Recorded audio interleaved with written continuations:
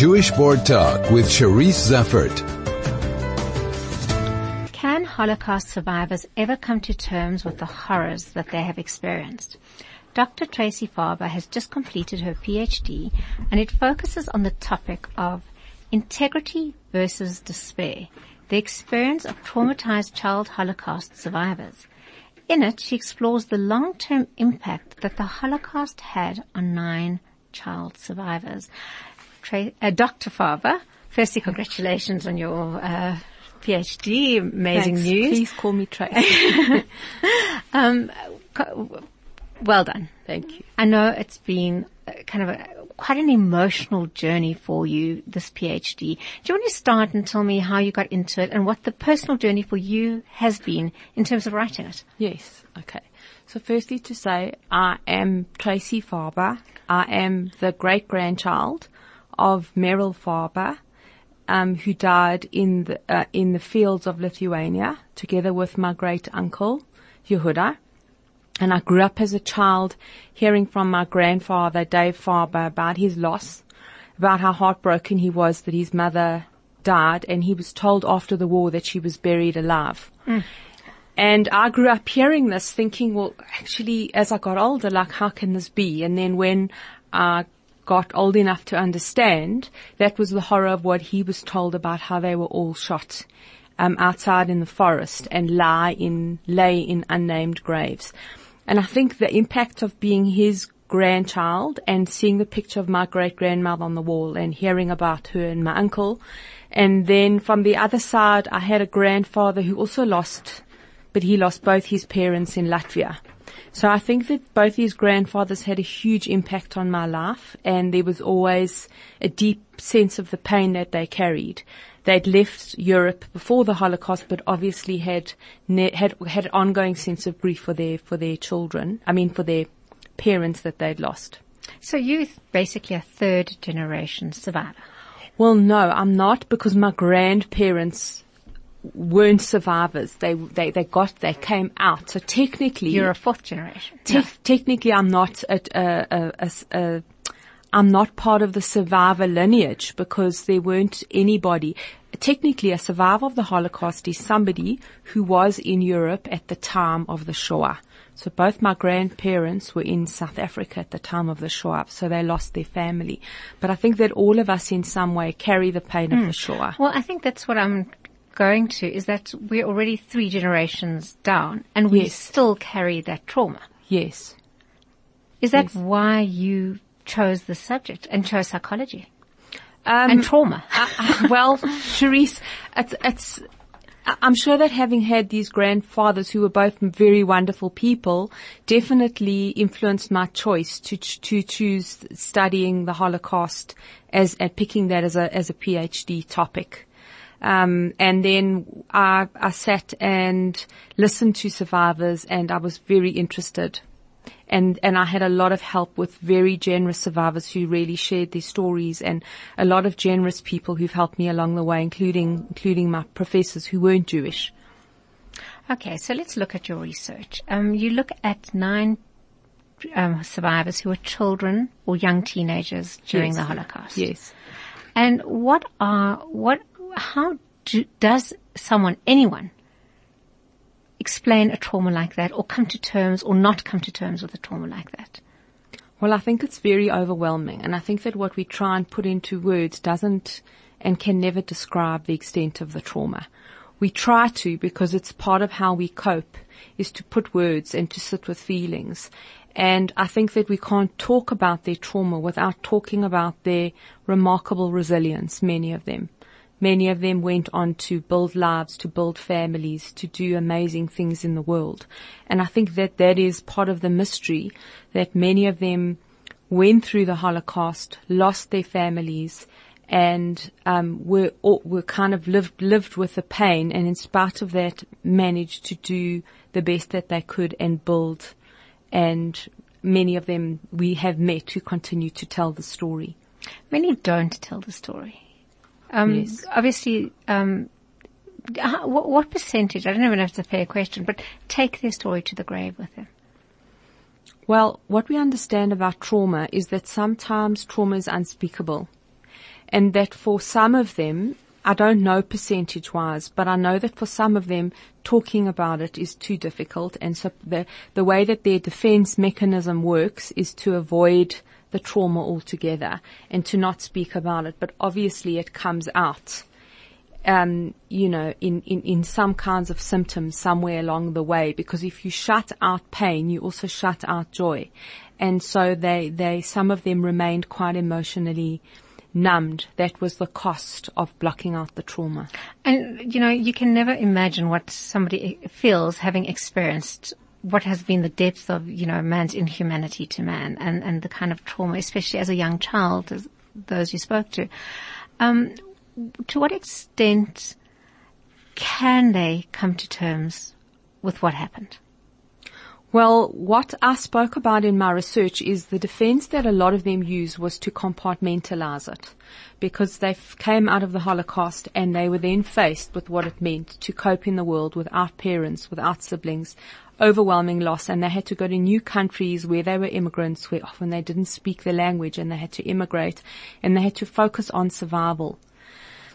And so what we know is that a lot of them compartmentalized the trauma and showed enormous resilience in building their lives. And we have some survivors who suffer really badly from PTSD and depression, and others who cope extremely well and are very resilient. But what we know is that they all have long-term catastrophic grief for their loss, and that the way that they kind of compartmentalized their trauma was a way of coping.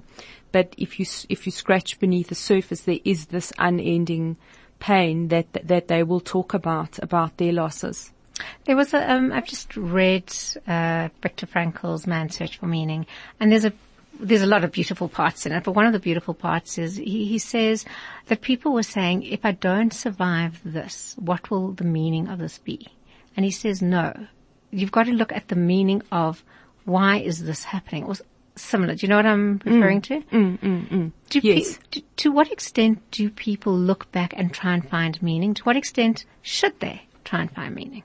Well, this was one of the side topics that I asked them, and it was very interesting because some of the more resilient survivors were very cynical about the meaning, and some of the very depressed survivors who had bad PTSD were able to find a sense of meaning. But I think the theme that emerged for all of them was that getting married and building families after the Holocaust gave them a huge sense of meaning, gave them a sense of a legacy, gave them a sense that Hitler wasn't able to destroy that family line, that they were able to rebuild. Tracey, you spoke to 9 different survivors, each with their own unique experiences. Did you get 9 different unique conclusions, or are there underlying similarities? Okay, so I got 9 very, very different stories, because what we know from a very famous psychoanalyst and Holocaust survivor named Hillel Klein, that every survivor is different because they all come from their family units where they had a mother and a father and they grew up in a community and they had their own individual psychological profile. So first I kind of looked at all their stories. The common theme that I found, some of the more common themes, were definitely terrible traumas that they witnessed in the concentration camps, and the suffering that came after that. All of them had some PTSD symptoms, but of course there were some that suffered from a large amount of the symptoms. The main theme that I got across the board was that of catastrophic grief. And they carried the grief for years and years and years, and it had an impact in their aging years. The grief was really left them feeling very alone in the trauma. There was a terrible sense of existential aloneness, because even if they had built families and built businesses, etc., there was this internal loss that they carried, and they felt that even the people around them couldn't necessarily understand the depth of their pain and loss. Does the experience they have determine the extent of that catastrophic grief? In other words, if things were worse for them, are they more affected by grief, or is it irrespective of what their experience was? I can imagine, I can't actually imagine. No, I don't think any of us can. Yeah. But the feeling of hopelessness that you describe, the feeling of feeling abandoned. Yes. Is that determined by your experience, or by who you are, or by how you put the meaning on what happened afterwards, if you do put meaning on it? I think that feeling of abandonment and grief, that feeling of loss for one's family, that I found very much in the resilient survivors who had coped, who'd built up lives, etc., and those who were suffering more from depression. So the catastrophic grief was across the board. What was the differential? What differentiated the two groups was the coping mechanisms. The more resilient survivors were able to compartmentalize their grief. By that, I mean they were able to focus on living, focus on what they needed to do, and have a parallel existence where they kept a lot of their internal pain inside and didn't really speak about it, but remained very functional on the outside world. Whereas the very depressed survivors who had very bad post-traumatic stress disorder were very unable to switch off from the trauma at all, and that spoke about it and it intruded into their focus. And what would determine which way you go? Is it a personality thing?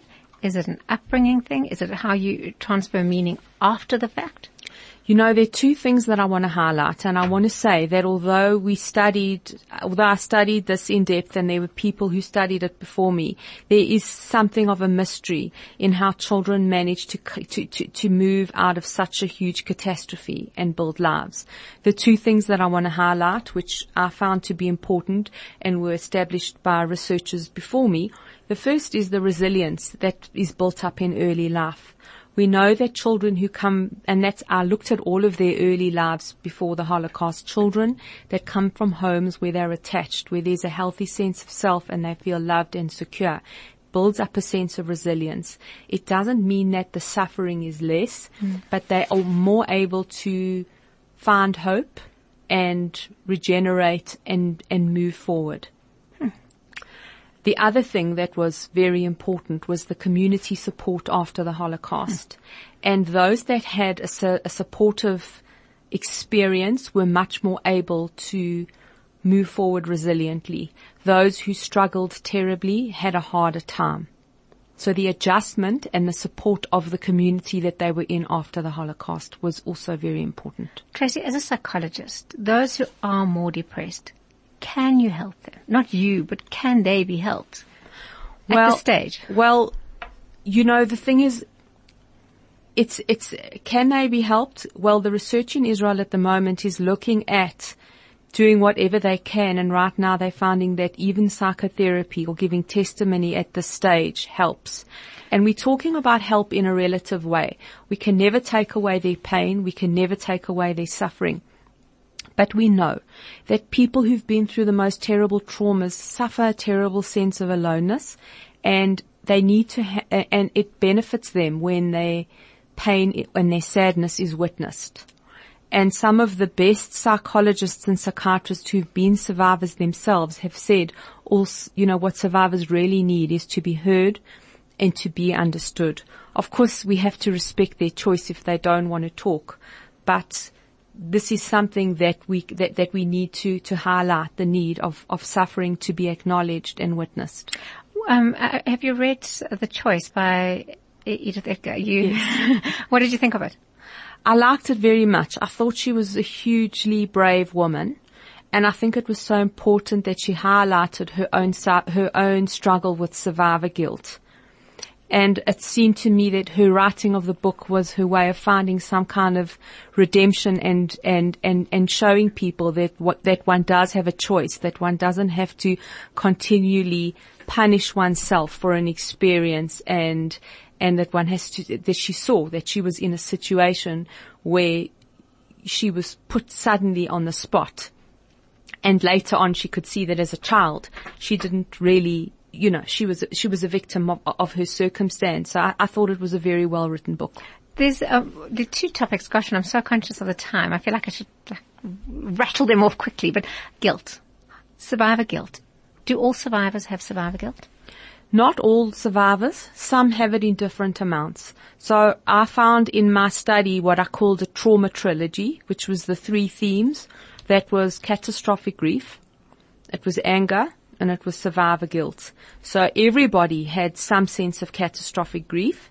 Some people had more or less anger, and some people had more or less survivor guilt, depending on the circumstances that they went through.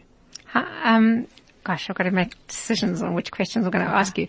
For yourself, has the PhD, writing it and concluding it, and your research kind of going on to help survivors, has that brought you a sense of, closure? Well, I just want to say quickly that for me, it's been an enormously big privilege to be part of a community and to be able to build something for a social service for the survivors. Jeffrey Shankman and his cousin Howard have been the main donors who have set up a social service within the Chev that now does outreach programs to try and help Holocaust survivors with psychosocial financial needs. And this has been the most rewarding thing for me, and certainly something very important that the Chev has now built to try and reach survivors in the community. And I've worked with them to get this established as part of the recommendations of the research. So for me, that's been hugely important. And did you find closure? Have you found closure? No, I don't think one can find closure, in the sense that it obviously will always be something that will be a part of me, but it isn't my closure, really. I see myself more as a researcher and a storyteller, but I don't know if us Jews will ever have closure about something where we're seeing the repercussions. But rather than looking at closure, more the question is, what can we do as a community to make the world a better place? And? Well, I think that's something that we all need to look at, because we'll never understand why the Holocaust happened. But when we see the suffering, then we're compelled to look at how we can work towards helping in the way that we can.